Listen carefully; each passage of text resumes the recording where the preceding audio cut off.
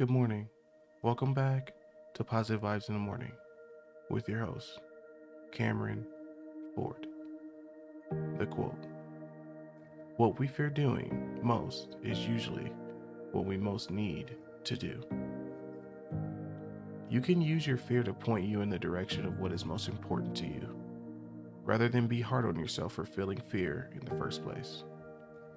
If you aren't afraid of doing something, it generally means you don't find it very important, or you wouldn't have that fear.